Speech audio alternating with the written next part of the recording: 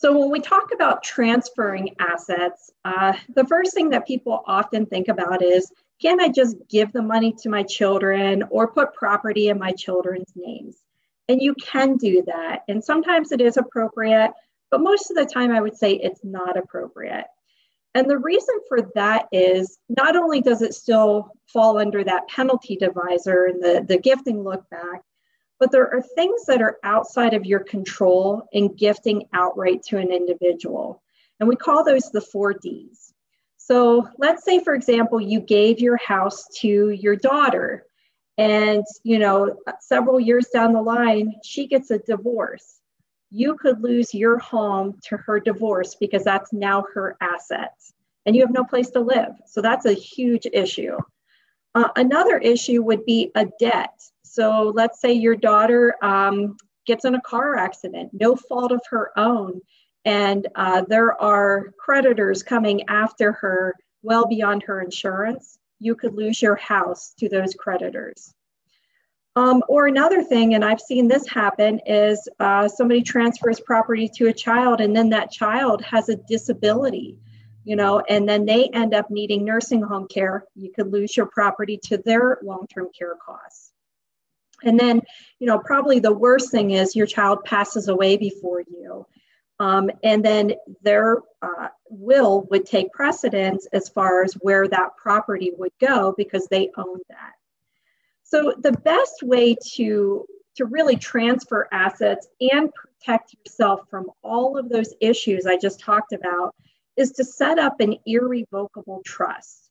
And really what that is a legal document with a set of rules that outlines who's in charge, who can make distributions, what happens when you pass away.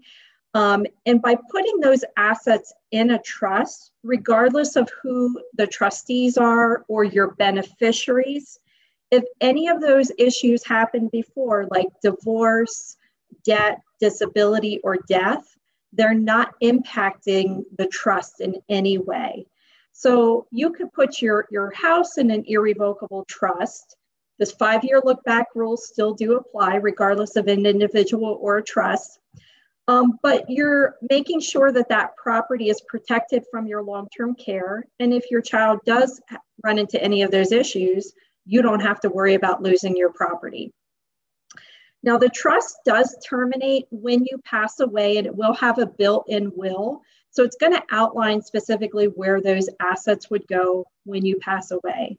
But one of the nice things that Brittany and I see about a trust is that it is a way for you to provide for yourself during your life. And we have seen this so many times over the years where somebody has set up a trust and the intention was, well, we want it to be there for our children or our spouse later on, but then they end up in an assisted living facility. And like I mentioned, that's all private pay.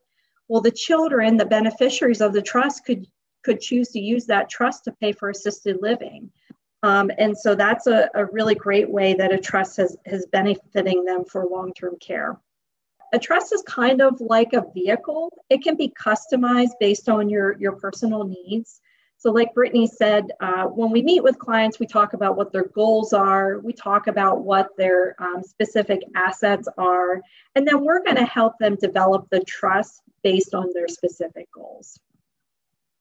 Because a trust really doesn't have any value until it is funded. So when you think about that legal document, we can set that up, but then it actually has to own something. So it's kind of like putting gasoline in a car. It doesn't really go anywhere until you put the fuel into it. So with a trust, we can put real estate in a trust, bank accounts, investments, life insurance.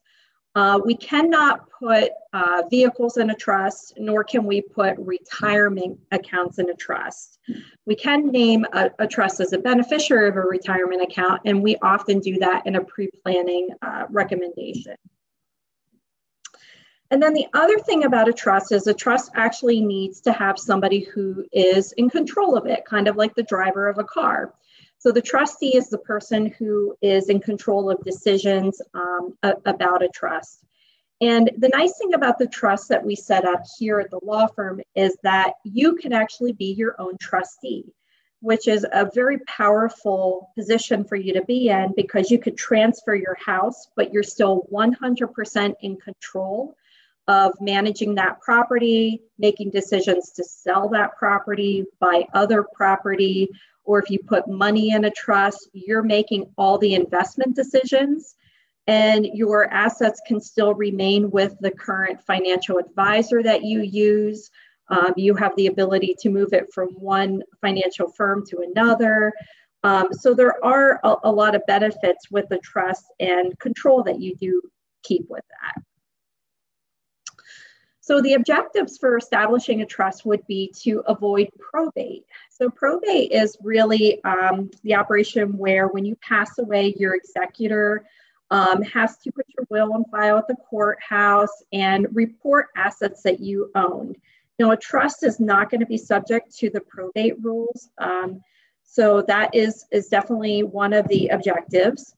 And the biggest objective is really going to be long-term care protection. So you're trying to protect those assets from a long-term care cost in a skilled nursing facility.